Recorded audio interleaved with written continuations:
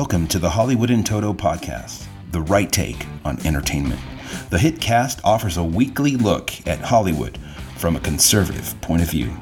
Sick of media bias infecting Hollywood headlines? Tired of stars insulting your views? HiT has your back. Now, here's your host, Christian Toto. Welcome to episode 61 of the Hollywood in Toto podcast, the right take on entertainment. This week we speak with comedian Tim Slagle, a sharp-witted soul who doesn't see things like 98% of his fellow stand-up comics. How refreshing.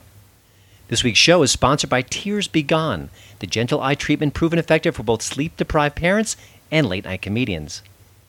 Before my chat with Tim, I wanted to talk about film criticism. I recently joined the Pop Culture with Fanboy Know-It-All podcast. The conversation steered into film criticism, my fellow film critics, and what I do for a living. The subject's been on my mind for a little while these days, and I guess maybe all the talk about Black Panther and all the reviews, which have been so fawning, kind of pricked my consciousness in a way, but also I think it's been in the back of my mind for quite some time too. You know, I started film criticism kind of in a sneaky way. I was working at the Pittsburgh Tribune-Review, and there was a regular film critic who had the gig locked up, and that's perfectly fine.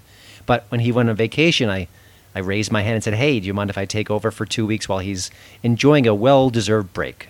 They let me do it, and that was that was the beginning of the end for me. I really loved it, wanted to do it more and more. And I kind of did something similar when I went to Washington, D.C. and got a job at the Washington Times. I kind of volunteered myself to do whatever entertainment stories there were, whatever movie-related assignments they had for me. I worked, and I ended up being one of the main film critics of the paper. And just a wonderful job, and I really haven't let go of that ever since. Now, in a way you could say I'm a little bit like Adam Carolla. I've got my own pirate ship, I've got my website, I've got this podcast, and I have a couple other kind of related gigs that are tied to my film criticism, but it's kind of under my surveillance. I kind of do what I want to do, and that's important to me. But the way I do it is I review films from a right-of-center perspective. It doesn't mean I hate a film with liberal messaging, but I do let my readers know that, hey, these messages are in the story. There's a political bent here. Be warned. And then I kind of say whether it's clunky, whether it's well-reasoned, whether it's off-putting, whether it stops the story cold, or maybe it's really makes the movie better in certain ways. And I think the recent Black Panther movie actually does that for the most part. I think some of its politics are not maybe what I agree with, but I think it's brought into the story and woven into the screenplay in ways that make the whole experience better and good for Black Panther. The problem is that too many critics lean to the left, review from the left, but then to pretend to be fair arbiters of the latest movies. And I think that's just wrong. If you doubt me, well, think about how many times modern movie reviewers sneak Trump into their film reviews and how often those little messages are negative or even extremely negative. Media bias is real, entrenched, and getting worse by the hour. It's bad. Entertainment media bias is just as bad sometimes and maybe even getting worse. Many film reviewers today are totally woke. It's all social justice warrior acclamations and just things that you wouldn't even read 10 years ago, let alone 5 years ago. Now, who does that serve again? Does that serve a mainstream audience or a very small niche group of readers? Well, that's important because it's a movie reviewer's job to serve the reader, to find out, hey, should I see this movie or not? Is it worth my time? And why? That's job number one. And I hope I've kept doing that all through the years as I've been reviewing films for different outlets and organizations, websites, radio stations. No matter where I am, I hope I'm giving that particular message to my audience. Is this worth your time? All of our time is incredibly valuable these days. I know I barely have a second or two to my own. I've got 2 kids. It's brutal. But when I settle down and watch a film, I want it to be the very best of the best. And if it's not, well, then I'm stuck, and hopefully other people won't be if I can steer them away from it. The one thing you won't find in my reviews at HollywoodandToto.com or anywhere, really, personal attacks on the actors or even looking at their physical appearance in a negative light. I don't care if an actor is heavyset or thin or whatever. That's not my job to review it. It just seems mean-spirited sometimes. I also try to avoid as much as possible story spoilers. Now, there are a lot of critics who basically line out the entire narrative for the reader before even getting to whether he or she liked the film or not. I just think it's a terrible idea. Now, some critics do put in spoiler alerts, and good for them. That is necessary. And sometimes people want to read the review after they've seen the movie. They want to really dig down into what's going on. So that's perfectly fine. As long as you have those alerts there, that's well played. But if they don't have them, then I think you're just kind of cheating people. Now, I have to say, a lot of critics don't seem to have the sense of self-awareness that I've been trying to build, and hopefully my readers will let me know if I'm kind of steering in the wrong direction over the years. I'm sure some can say, hey, I do the best I can, I think about the readers. A lot of them can't, and a lot of them just forget that, hey, maybe some of my readers hail from red states and maybe don't want to read all about how woke a particular film is, or maybe how it needs to be even more woke than it is. I think some just don't give their biases a second thought. You're listening to the Hollywood in Toto podcast, the right take on entertainment. Here's a celebrity tweet of the week.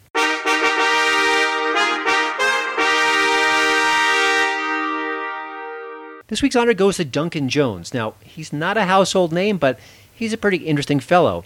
He's the director of some pretty good films, including Source Code, Moon, and the upcoming Mute.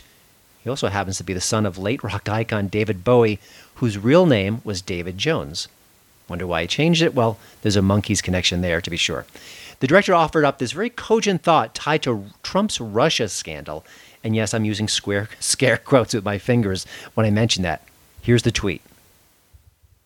What does Russia hope to gain by meddling with American domestic policy? Focus. As simple as that. The more navel-gazing and insular American politics becomes, as it's divided on itself, the easier a time Putin has to quietly invade its neighbors on the international scene. Huh. You mean like what happened to Ukraine under Obama's watch? Nobody puts baby in a corner. This is Sporty Stories of Sheer Adventure, my friend. What's your favorite scary movie? You will believe that a man can fly.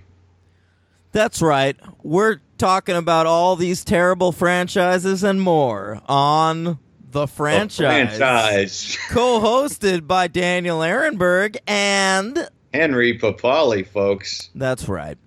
So check it out. Your boy Christian Toto from the Hollywood in Toto podcast has been on an episode about Yeah, Baby, Yeah. Yeah. Austin Powers, International Man of Mystery. That's right. And if you feel lucky, punks, you should tune into our show, too. That's right. The Franchise on iTunes. My hit tip of the week is The Ritual. Let me say right off the bat that it's not a horror genre game changer, not in the least. But it's exactly what I seek out when I'm watching TV late at night, looking to stream something interesting. It's well crafted, it's engaging, and it stopped me from checking my Twitter feed for about 90 plus minutes. And I don't know, that's good enough for me sometimes. The story involves 4 friends who embark on a hiking trip after the stunning death of one of their best friends. Now, it's a really kind of dark, dramatic turn, and that particular sequence is horrifying. Now, the camaraderie here really feels genuine, and that's important. It also raises the stakes involved. Along the hike, they've run into an abandoned house, some very odd symbols carved into trees, and, well, there may or may not be something rustling in the woods. The film's final third is a bit average. It didn't really grab me. It kind of, all that buildup didn't really get anywhere that I really wanted it to be. But I stuck with it all the same. I was entertained, certainly spooky at times, well acted, and again, it's a horror genre entry that just treated fans of that with respect. Sometimes that's all you can ask for. Horror films can be very, very bad. Even some that get lots of critical acclaim are overrated. So just go into The Ritual knowing that it's an enjoyable time. You'll get exactly what you're looking for. It'll scratch that horror itch. And that's it. The Ritual is playing now on Netflix. Don't touch that dial. You're listening to my daddy's podcast. Now let's get to my chat with Tim Slagle. I've edited some of Tim's humor columns in the past, so he's always been on my radar. And I've been really curious to talk to him about his career and about the work he does for this podcast. He's a very funny guy who sees things from a right-of-center perspective. That kind of sounds familiar. You can watch what he's up to, keep up to speed on his latest tour news at timslagle.com. That's SLAGLE.com. You can find out more about Tim at the show notes page at hollywoodintoto.com. Now, he not only does his stand-up routines, but he's part of not one but 2 funny podcasts. The Just Kill Me podcast, looking at some really terrible jobs that are much worse than the jobs you punch the clock for each day. And also the Rule of 3 podcast with Bent Washburn. Here's my chat with Tim Slagle. Well, Tim, thanks for joining the show. You know, I'm always curious about stand-up comedians because when you think about what's the thing we fear the most, it's speaking in front of a live audience. And what's even scarier is speaking in front of a live audience and making people laugh. Was there a point earlier in your career where you kind of had that things fall into place sensation where you thought, hey, I'm good at this, I can do this, and this is going to be my career? Or was it more of an evolution, kind of a more organic process? Well, I always wanted to do it. I always wanted to be a comic from as long as I could remember. And it wasn't until the comedy wave started hitting around the mid 70s that I realized that it actually was a profession that you could actually do. And I was really fortunate. I rank myself up there with Sid Vicious and Ringo Starr of people who have been in the exact right place at the exact right moment. I was, as the comedy wave just exploded across the nation, I was right there in front of it. It's I didn't have to paddle into the wave. I was able to snake it. Was there a performer or someone who maybe helped you or maybe guided you along the way, or did you kind of just the talent and the wave took over? I was kind of a jerk. I mean, there were people there. There were guys that had been there, from in the club scene, had been doing comedy for years, and I just kind of snubbed them. My attitude was, "Oh, you don't understand. I'm working on some new art here. It's a new art form, and I'm doing a comedy without punchlines and jokes." And and it took me years and years later to realize that I had been a jerk. Uh-huh. And now when these young kids at the open mic scene, when they kind of push me off to the side as a washed up has-been, I feel it's karma. That's right. Do comedians ever come to you? I mean, kind of the beyond the ones that are just they're full of themselves, but do they ever say, "Hey, Tim, what do I need to do right now?" Did they kind of see you as someone that they can look upon, and what kind of advice do you give them? Yeah, they actually do. I do some open mics. There's some people. There's a lot of resentment among some people. A lot of them too. It's just political. Mm-hmm. It just they just can't stand my politics, and they have no idea how much I actually agree with them on. But I don't. But I don't. Why ruin something I'm enjoying? I enjoy the fact that they hate me. So just keep it going. But yeah, there are a lot of really nice kids coming up that actually do look up to me, that actually recognize the time I put in, and do ask me advice and counsel. Yeah. You mentioned the wave surfing you did. Do you think it's easier or harder to become a stand-up today in 2018? You got YouTube, you've got all these different open mics, but it doesn't mean that the climate is exactly the same. What's your take on that? The climate is exactly different. When I was doing open mics, there were paid audience members there who were civilians that were just there to enjoy the show. Mm-hmm. So it was much easier to put an act together in front of crowds like that than today. You go to these open mic nights and it's nothing but comics in the audience. It's not. They're not really open mic nights. They're more like support groups. Okay. And when you're making comics laugh, it's a very specific group when you're making comics laugh. Comics don't find anything funny, so you have to be really shocking in order to get a response out of comics, and that's essentially what they're developing, I feel. Yeah. So. Talk about, what I remember is that in the 1980s, everyone who had a stand-up comedy career was given a sitcom, maybe two. Are we kind of heading in that direction again? I mean, a lot of stand-ups are getting their own late-night shows, or is it much different today than it was in the 80s? It's much different today because back then that was the only way you could actually have a career. Mm-hmm. It's essentially back then when I first started, you would live in your car and starve for years until you worked together the 5 minutes and impress the people enough to get like a Tonight Show set. Mm-hmm. And then that was actually the beginning of your career when you did a Tonight Show set. And then, from there you would get management and an agent and representation, and you'd start opening for bands. And the ultimate goal then was to get the sitcom. That was until you were at that point, you really weren't making it in comedy. That was the only way to make it. Now there's a lot of guys that are just touring.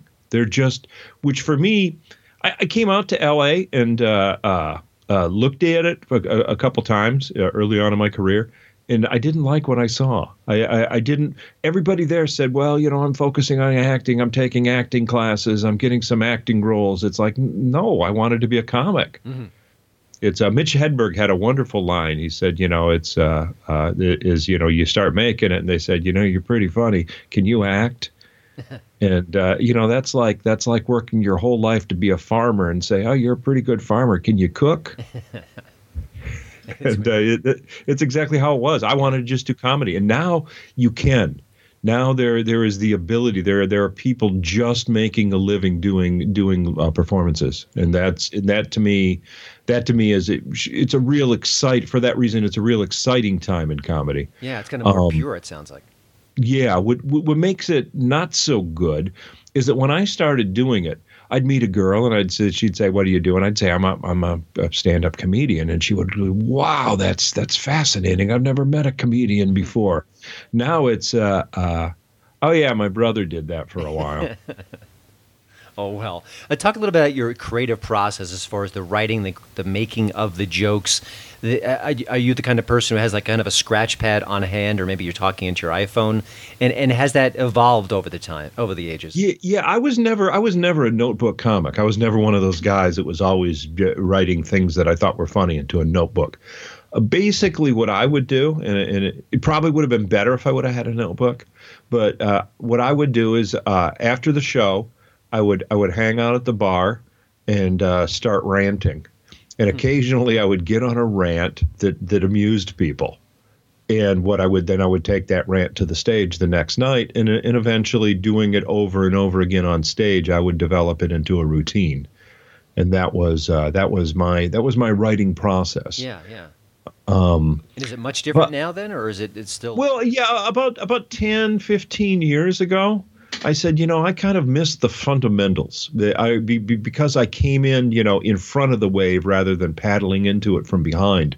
I was never really an MC. I was so misanthropic on stage that I couldn't be an MC. I went right to a opening act, a feature act, a middle act. Whatever you want to call it. It's the guy that goes in between the host and the headliner, and that's pretty much where I settled. So I never knew how to welcome a crowd and warm them up, and that's a skill I had to learn. And the other skill is actually sitting down and constructing a joke and engineering a joke, with a setup and a punchline. It never occurred to me to actually, like I was saying about the old guys. It never occurred to me to try to do that. And about 15 years ago, I started doing it, and now I kind of do both. Well, that sounds like a good evolution. There are some things that happen organically. So if we all buy you a drink after a show, we could be contributing to the next routine. That's your kind of, oh my gosh, yes. I'm just saying. Yeah, if you really want to contribute to my routine, say, buy me a drink and say, I was very offended with something you did on stage. That's where I write the bulk of it is when it's kind of like I'm kind of sometimes like a ventriloquist where I will do that person that argued with me as a character on stage, and then complete the argument on stage. So like it's yeah, you want to get in my act, disagree with me. Yeah, gently heckle. I recently interviewed Meghan McCain from The View, and she talked about how much reading she does before the show, after the show, because there's all these different political topics are coming up, and she wants to be, at least well-versed in them enough she to have an opinion. From your perspective as a political satirist, do you do a lot of research, or is it just sort of what you absorb every day that kind of influences the jokes you tell? Yeah, I'm reading all the time. I mean, that goes way back to when I actually used to hold a printed page in my hand. I used to walk, in early days of comedy, I used to walk down to the paper box and grab a newspaper. That's how I would spend the afternoon before the showtime, is reading the paper. Yeah. Then I'd do a show, and then, like I said, then after the show, usually I would be ranting about the stuff I had read in the paper that afternoon. So, gotcha. Well, we're speaking with comedian Tim Slagle. He's clean and controversial, the kind of stand-up who doesn't exactly share the same jokes you're hearing at most comedy clubs. I want to talk a little bit about comedy in the age of Trump. It sounds complicated. All these late-night monologues, they sound more angry than funny. What are your thoughts on that trend? Is it going to deepen in 2018? We're a couple months in now. Or do you expect more of what we're seeing when it's sort of on the late-night circuit? I think right now it's the strangest time in political comedy that I've ever seen. On one hand, it's nice to have after 8 years. It's nice to have a president that you can make fun of again. Mm-hmm. We didn't have that for 8 years. You couldn't. Now you can even make fun of the president's color.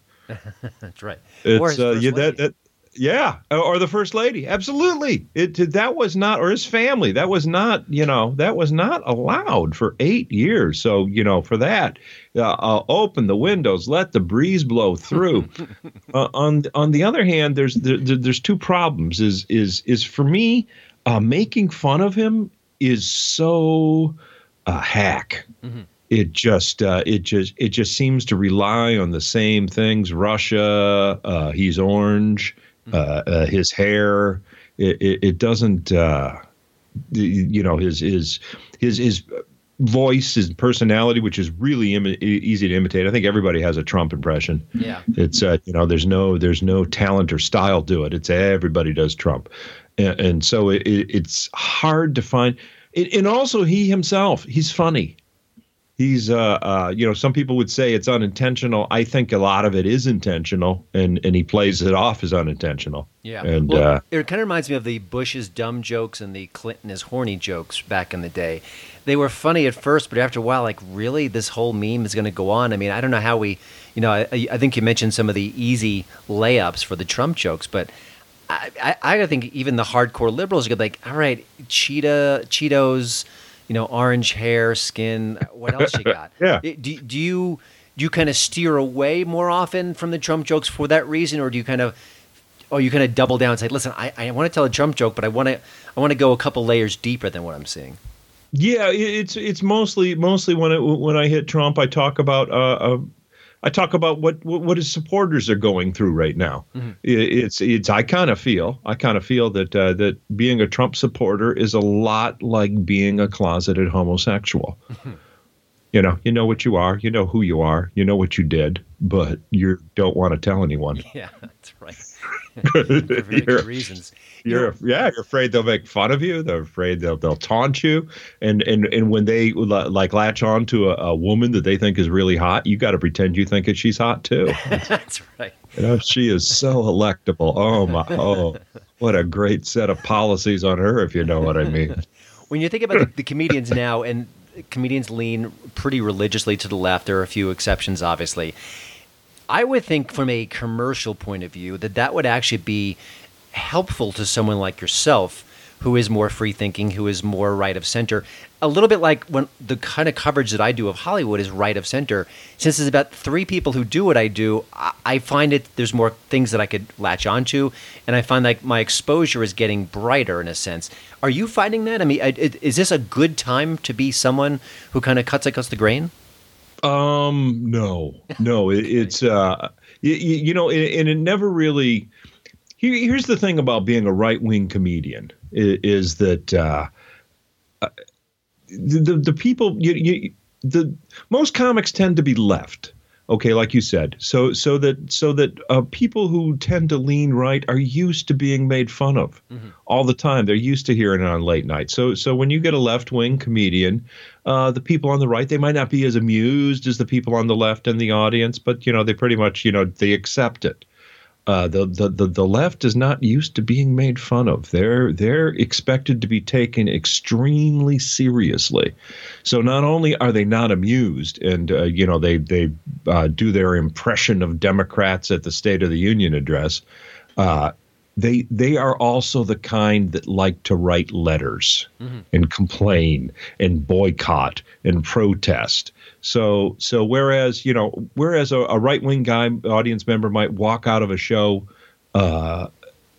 and say, well, I just didn't care for that much. The left-wing guy is going to go home and organize a letter-writing campaign and call all the beer distributors and say, stop distributing beer to that place. They book fascists. Is that getting worse, that tendency in the age of Trump? Or?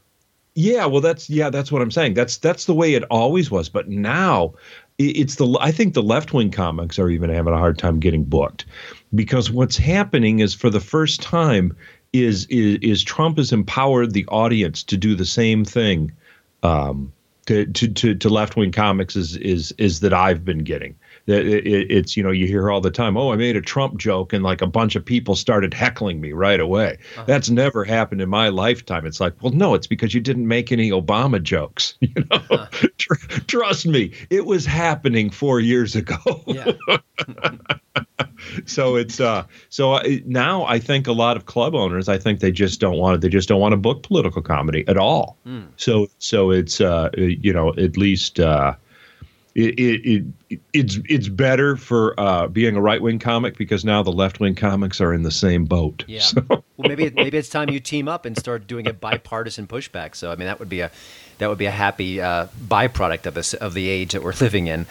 Yeah, no, I'm actually considering that. I've been in talks with another comic that tends to be left, and thinking of doing that. I like and that. Doing a Healing the Divide show. That's I think right. I think it has great potential. Well, and necessary, because I think we're on the verge of a civil war. Yikes. Well, to re-mention Ringo Starr, peace and love, peace and love. Talk a little bit about being the PC climate in 2018. I thought with the election of Trump that, listen, there's a million reasons why Trump is president, but I thought one of the reasons was he said what he said. He didn't apologize, and I thought that was refreshing to a lot of people. And now there's a outcry that Peter Rabbit is attacking kids with allergies, and it just seems like we're getting into a sillier and sillier place. In a way, as a comedian, you're on the front lines in this situation. Is it getting worse? Is it getting better? Or are these just maybe high-profile incidents that don't really reflect the culture at large? No, it is getting worse. Is that there's a group in Chicago now that actually wants to they want to start setting a code of behavior for comics and that can't do jokes that might offend, for jokes that assault women. And it's like, oh, come on. Are we really going to go back to where we were? Are we going to go back to decency laws and cabaret licenses like we were in the 50s? On one hand, the PC culture, it's still moving ahead forward, but there's also there is also a desire to move away from it. Mm-hmm. And again, that falls right on the political divide. There's one side that's pushing it, and the other side is saying, it's we don't have to be PC anymore. So it's club, like I said, club owners tend to, they don't want to take the risks. They want to, you know what I mean? They want everybody to be happy. So it's they'll shy away from it. Well, it's their life. I mean, I understand that. I mean, it's great to be proud, but you got to feed your family too at the same time. No, absolutely. There's a reason. There's a reason why broadcasting was called broadcasting. Mm-hmm. It wasn't. It was. At the time, it was. Yes, it was milquetoast, vanilla. Television, and but the reason is they were casting to a broad segment of society. They wanted, and that's kind of what comedy does. Although there is there is also a trend for comics that can create their own niche. There was an interesting article in the New York Times about Fred Armisen and his. He has a special comedy for drummers, or stand up for drummers. It's just jokes for people who play the drums. Yeah. So, there is, with the internet, there is that ability to find, a narrow group of support. And I think that's why the Colberts and the Samantha Bees have been successful, because back in the day, Johnny Carson had to get that broad audience, and he played to both sides. Now you can go hard left or even hard right. And if you've got a small but loyal following, you're good. I mean, I don't think anyone's complaining about Colbert, and actually he's done a bit better since taking on Trump in an aggressive way. No, absolutely. It's you figure half half of America really does not like, it's about 50-50 now, but half America really doesn't like Donald Trump. So you play to half of America, you still got a pretty good audience. Yeah. It's Carson was back when there were 3 stations. So.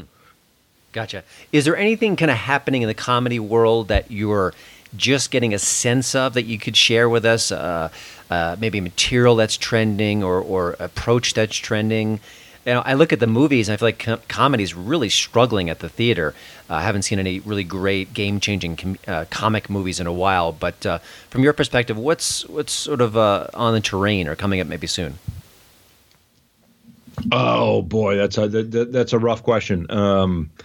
I do think that the Me Too movement, I do think that is going to have a huge impact on comedy in the future. I think it's going to be there's going to be a pressure to book more women into comedy clubs and to not to discourage men who talk about sexual issues from the stage. I mean, I think it's going to be like a new Puritanism that's going to sweep the nation. I can't wait. I'm laughing already. But also, but by the same token, the way the pendulum works is that I was after a show and one of the comics I was with mentioned to the bartender that he was a comedian. And it's like, oh, no, don't ever do that. So the bartender decided that he had to start telling jokes. And he started telling some of the most racially offensive jokes that's usually what they are. And I was sitting there listening to him, and it occurred to me that the only thing that makes these jokes funny is that they are forbidden. Is that now there are very few swear words that you're not allowed to use anymore.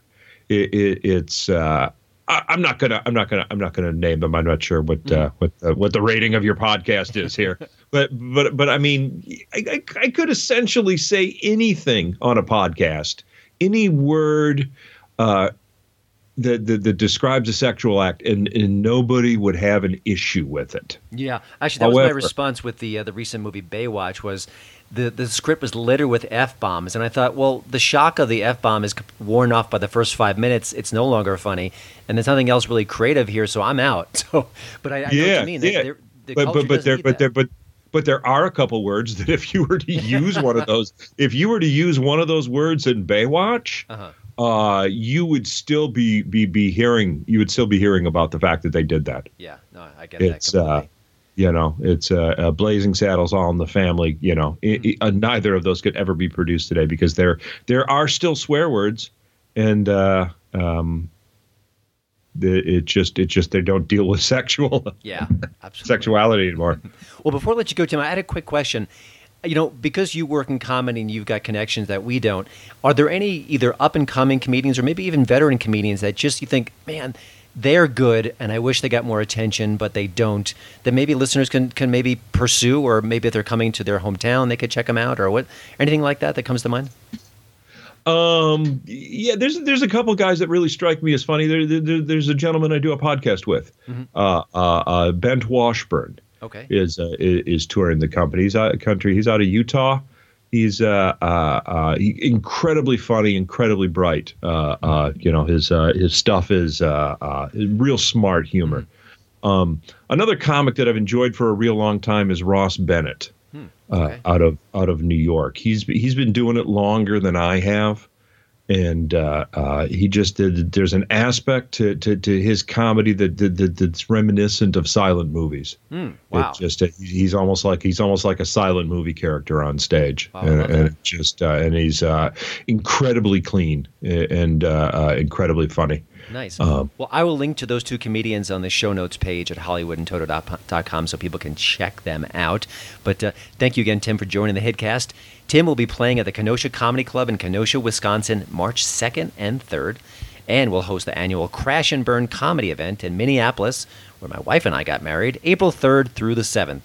If you need more Tim, you can listen to the Just Kill Me podcast, which focuses on jobs much, much worse than yours, and the Rule of Three podcast with, guess who? Bent Washburn. Tim, thanks a lot, and we will talk to you soon. Thank you, Christian. Well, thanks again for listening. Don't forget to check out HollywoodandToto.com for both the show notes and, of course, the latest entertainment news. Please follow me at Twitter at HollywoodandToto. And we'd love it if you leave a podcast review over at iTunes. See you next week.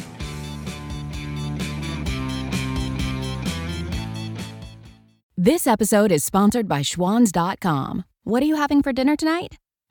Good question.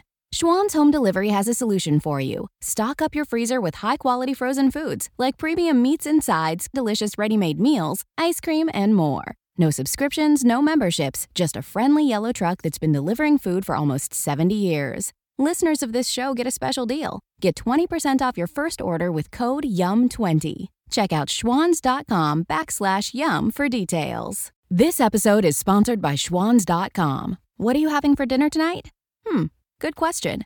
Schwann's Home Delivery has a solution for you. Stock up your freezer with high-quality frozen foods like premium meats and sides, delicious ready-made meals, ice cream, and more. No subscriptions, no memberships, just a friendly yellow truck that's been delivering food for almost 70 years. Listeners of this show get a special deal. Get 20% off your first order with code YUM20. Check out schwans.com/yum for details.